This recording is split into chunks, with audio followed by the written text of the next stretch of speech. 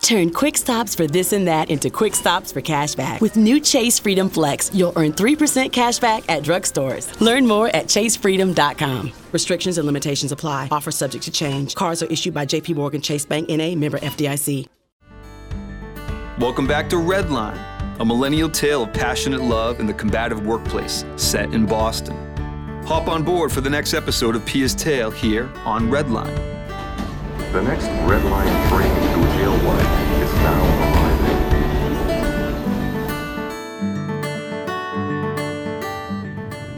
arriving. Rod drove us to the town's beautiful and peaceful Bigelow Park, and we walked around its lagoon-shaped pond on a well-worn dirt path. Ducks glided dreamily over the pond's silken surface that reflected the surrounding trees, not yet changing color for autumn. It was my first time to the park, and I thanked Rod for showing it to me. I know I'll be back. It's so pretty, so inspiring. Yep. I jog here. 6 times around is 3 miles. Wessex has the best of both worlds. Country life near a big city. I love it. I love this city more. You mean you want to move to Boston? Someday. Boston's always been my dream. But look, you've got greenery here and sky. You've got peace and quiet. Boston's 20 minutes away. Or 45 when there's traffic. But I agree. And I love the country too, but the real country. Wilderness. For everyday life, I'm a city girl. Then you'll have to teach me about the city. I know I'll love it through your eyes. For me, life's about learning. I consider myself a lifelong learner. Those words were all I needed to know I had a future with Rod. He was a lifelong learner just like me. We can make some field trips to Boston. The museums, the galleries, I love theater and film. Sure, he smiled, squeezing my shoulders. So tell me about your day. Pretty much the same as always. Rounds, troubleshooting, new clients. Do women ever work for you? Nah, or not yet. Paving's pretty hefty work. Gwen does my books and upkeep. What about you? You said you'd tell me later about your boss? She's weird. Goes with the territory. It's the way she talks to us, like we're little kids who don't know anything and have to be questioned closely and taught a thing or two. I end up feeling like I'm in trouble with the authorities. I don't know, maybe she doesn't realize how she sounds. Forget that. A bad style usually tells you what the person's really like. Just as bad. That's why I'm my own boss, besides controlling the money. Those summers I worked for Mancini showed me exactly what I didn't want. And that was working for a bully. He was sick and sadistic, and from what I've seen, Mancinis are in every workplace. They are the workplace. Ugh, I hope not. But I don't get her shtick. I'm not in competition with her. If she wants to lead the school, great. I'm an art teacher. All I want to do is throw myself into my work, plus make my own art in my free time, which she's taken away from me with that dumb basketball deal. Bosses are all the same. They feed off power, and what's power? It's 99.9% evil. Only a few bosses manage to be decent, and when they are, everyone calls them wimps. Like I said, the workplace is screwed up. But I like the workplace. I like being with people and having goals together. All I want is to feel good about my contribution, but Lori acts suspicious of me, and I feel like she's out to get me, which is a bad sign. Rod said and put a chummy arm around me. This time, my arm reciprocated and wrapped around him. We smiled at each other. I stared for a few extra beats. His smile made him handsome. And when he didn't smile, his face looked older, and the laugh lines hardened downward, even a little grimly, probably from working with such intense concentration. "See how nice we fit?" he said. "I like how you're tall, Pia, and lithe. And I like how you are, like a surfboard." "A surfboard?" he laughed, and then stopped abruptly and took me by the shoulders to stare directly into my eyes for the first time. I saw their blue-gray pupils fanned by wispy reddish lashes, and for a disconcerting moment felt I was looking at a total stranger. But when he spoke in a warm voice with emotion, I felt like I knew him again. "I'm so attracted to you, Pia, and I hope you don't mind me saying so." No, I stammered, blushing. I'm glad. I'm attracted to you, too. It's obvious." Thank you for saying that. But it's much more than that, and I should just risk my pride and get it out. I've fallen head over heels in love with you. Oh. After 1 week of texts? Really, Pia, I'm serious. Love can happen this way, all in a flash, and our messages all week bared our souls, and I'm not asking you to reciprocate right away, but if you could just give me a little hope that one day you might love me too. I keep rereading your messages. I've saved them all. I read them before I go to sleep, so I'll have sweet dreams. All I want is to take you in my arms and hold you tight against me, feel our chests pressed together. And what's wrong with that? It's normal. It's what falling in love does. It's fine, I said, wanting to give him some kind of reassurance, but overall I was caught off guard. No one had ever made such an impassioned speech to me before, let alone on a second meeting with the first one a pickup at Starbucks. I don't know what to say. You don't have to say anything. Just tell me there's a little hope for me. Well, of course there is. I'm here, aren't I? I'm attracted to you. I want to see you again. I want to kiss you. He spun and pulled me tight against him for a kiss, and then another, and then another. I was finally at liberty to run my hands up and down his sides under the leather jacket. Eventually, we stopped kissing. Exactly. He laughed, showing off his bright white teeth up close. They were so bright, I wondered if they were real. They reminded me of a storefront I had seen in Baltimore with young people waiting their turn to have their teeth whitened. More and more people had those white smiles that didn't look natural. They were too bright for the face. Rod's fingers touched me under the chin, and his eyes looked into mine, full of tenderness but also a new confidence. Will you stay with me tonight? I want that so much. I heard myself say, sure. Let's go to my place. Sweet. I wanted to be in my own space, but even more, I wanted Rod to see how I lived, which I knew would be humble compared to his mansion. Not long after, he entered my apartment, stood still, and swept the big main room with his eyes. So did I. It was Spartan. Nice, he said. I went to the kitchen for glasses of water, and when I returned, he was pacing out the room's square footage and then looking out the windows for the three-sided view. I like it here, I said, handing him his water. It's got lots of light and a view of the woods, and I can walk to work on a path. I went to the rear window and pointed toward the trees. Yeah, you told me that. Do you want to go to bed? Gee. Thanks for making this so easy. I won't go into details of what happened next, except to say that our mutually charged chemistry flowed like a natural substance. We were tall, and our lengths entwined like sailors' lines. We held each other all night long and talked softly, occasionally dozing off, but always in that silken skin feel of new love and sublime delight. He lavished me with compliments to the point where I wondered if they were lines he had learned from a men's magazine or Pulp Fiction. But whatever they were, they worked, flattering my sense of desirability. He also talked a lot while lovemaking, which I wasn't used to and, at times, found distracting. One of the things he kept repeating was, gentle, everything gentle, in a voice that was just as gentle. I wondered why he was so concerned about everything being gentle. Did it have to do with his violent mother? Then, when his passion mounted to breaking point, he pressed deeply against me and said with a note of desperation, "Tell me you'll be with me forever!" I hesitated, so that he whispered more urgently, "Just say you want to be with me forever. Words are the biggest turn-on for me, can't you tell? I love you, Pia." So I touched the edge of his ear with my lips and said the words he wanted to hear. I want it to be forever. But my tone sounded automatic, and indeed, I wasn't really ready to think about forever, or even to say I loved him. I didn't know yet, but yes, I wanted to love him.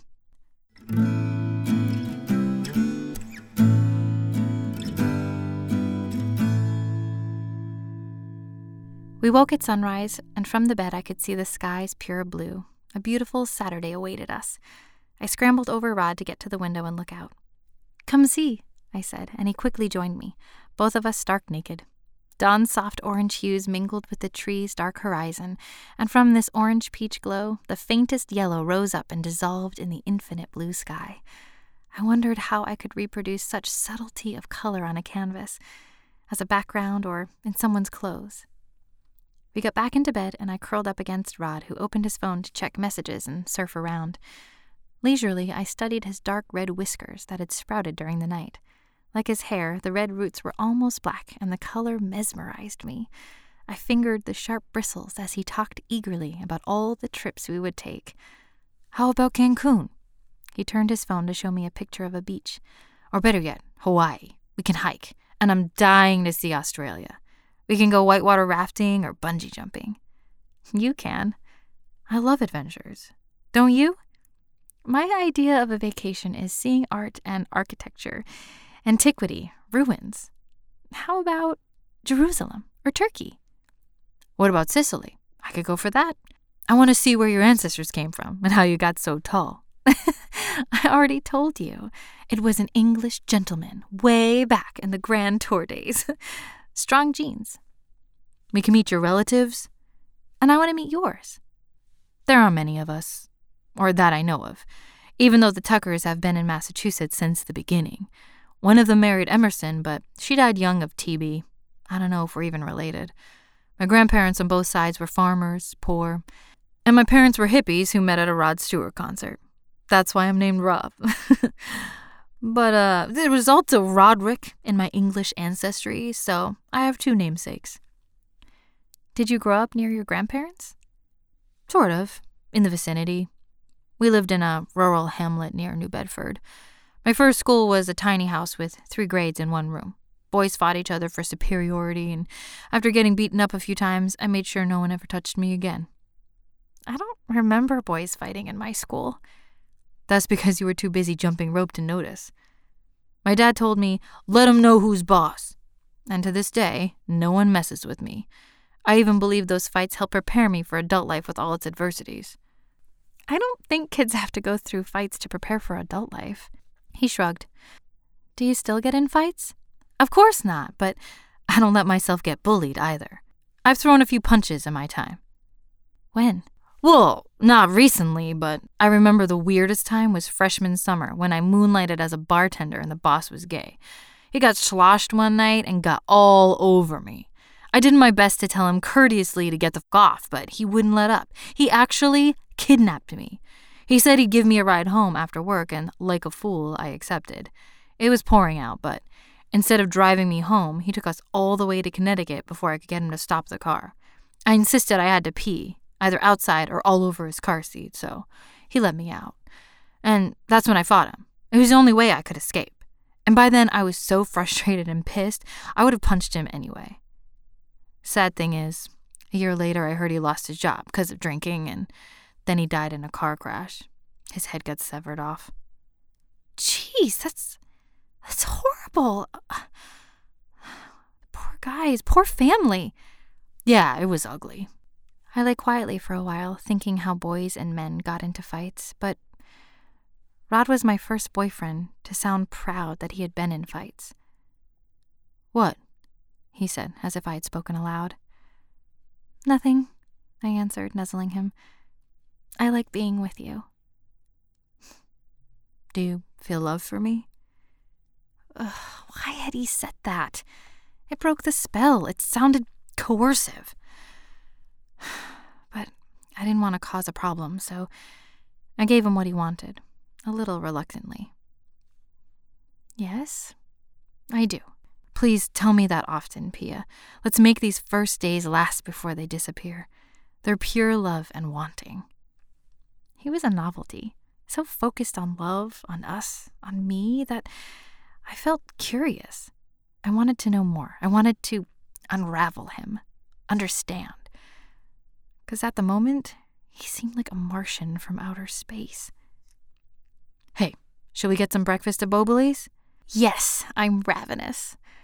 Glad to hear I worked up your appetite, he said with a kiss. We showered and lathered each other, our slithering bodies feeling good in the tight space. His voice echoed in the tilework. After Bobli's, let's go to City Sports. I want to get a basketball so we can practice. You're going to be the best damn coach the school's ever seen. Ugh, forget it. This is my weekend. Coaching is like one of those nightmares where you're about to take a final exam and you realize you forgot to go to the course. Don't worry, honey. We're going to make this fun, because you and I are fun. When we got to my car in the parking lot, a hand-me-down Outback from my parents, Rod walked all around it, clicking his tongue at its condition. This creature's seen its day, sweetie. From the 90s, am I right? He lightly kicked the back tire with the missing hubcap. 97. But it runs well and fits my canvases in the back. I love it. It has personality. Yeah, but what's it got? 200,000 miles? Something like that. Ugh, you need an update. There's lots else I need first, like a better website. I can help you with that. I can design a site for you. I did my dad's and my own. You've seen them. And they're really nice. Like I said, design's my thing, from websites to pool patios. His chin rose proudly. I consider myself an artist, like you. I didn't answer. I needed to think about that. Was he an artist like me? How did I define an artist? Did an artist have to spend half of his or her lifetime practicing the art, whether music, writing, acting, or painting? True, he loved to design residential patios, walkways, and walls. And his websites were attractive. But was he an artist? We'll trade. I'll paint your portrait. I was hoping you'd say that. But it was funny because I didn't really see or feel how I could paint him, the way I had instantly wanted to paint Wafa and Charles. I looked at Rod, trying to imagine him on a canvas. Suddenly, I saw Zorro in a black mask, holding a sword against his evil opponent, his shiny black legs stretched to capacity. What? Are you laughing at me? No, not at all. I don't even know why I laughed. Probably because I'm happy. That's what I want to hear.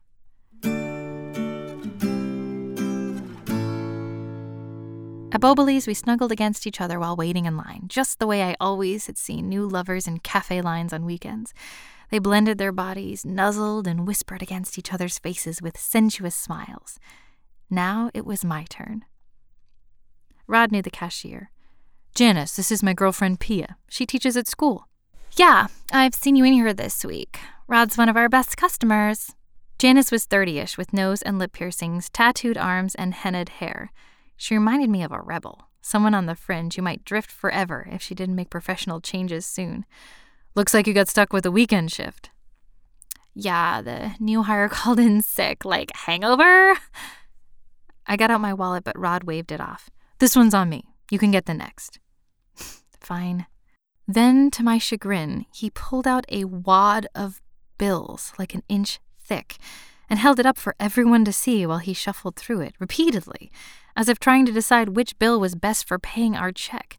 Janice waited passively behind the register, perhaps used to this act. We took our croissants and cappuccinos to a booth at the back, and en route, Rod took a gigantic bite out of his pastry. He popped the other half in as he slid into his seat. With an offhanded gesture, he dropped his empty paper plate on the table, scattering the pastry crumbs. Wow, that was fast. Hungry, he grunted, with a full mouth but aware of my critical eye. We sat opposite each other then in awkward silence. I tore off bites of my croissant, and he watched me eat.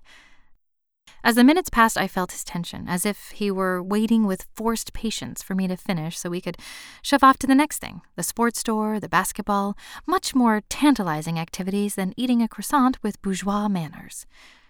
Here, you want some? I said, offering him a piece of my pastry. Nope, I had enough. Did you think I ate too fast? Was that why you made that comment?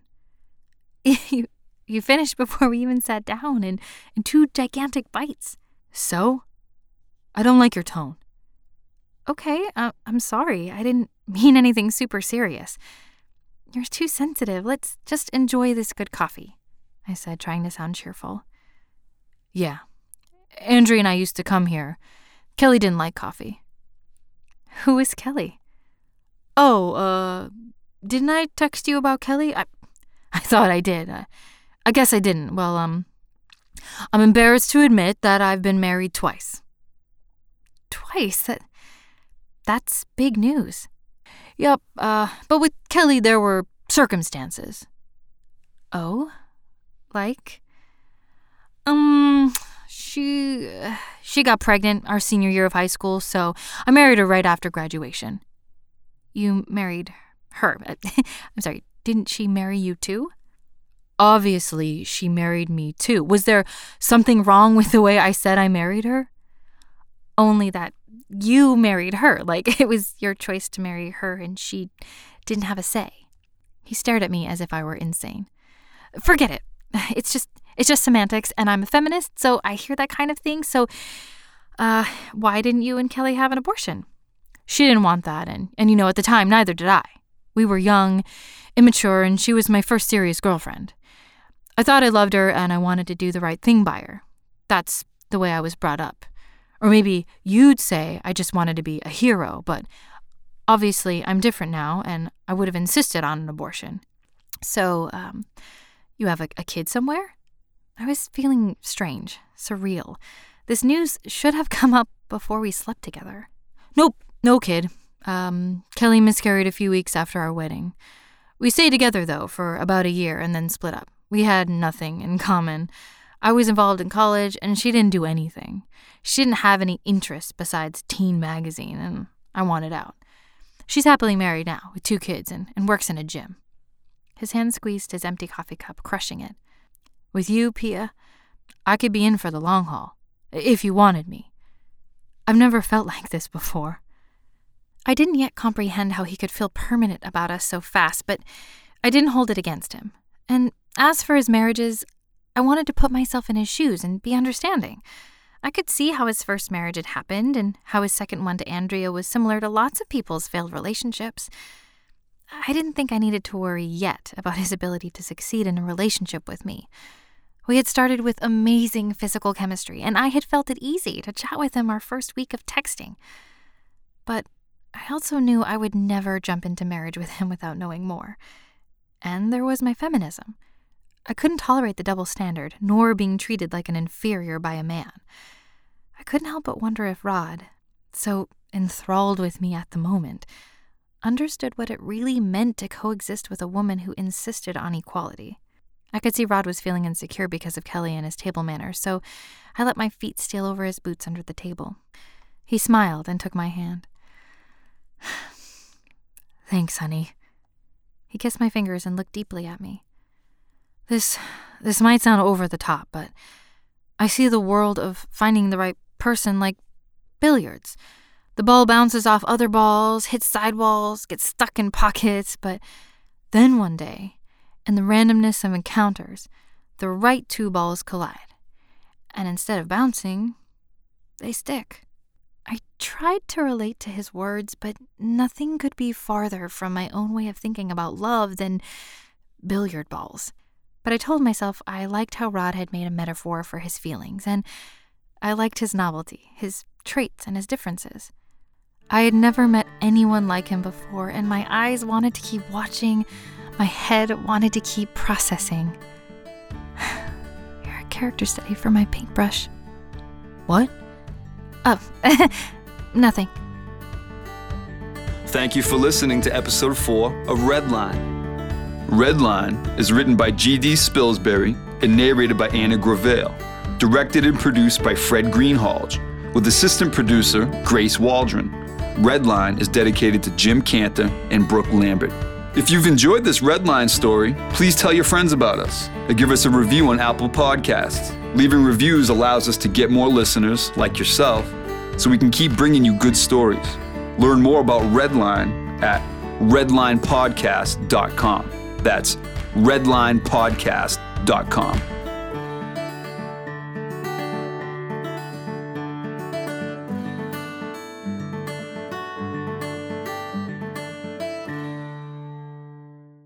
Hey Hey moms, this is Pam from WeHelpMomsWorkFromHome.com.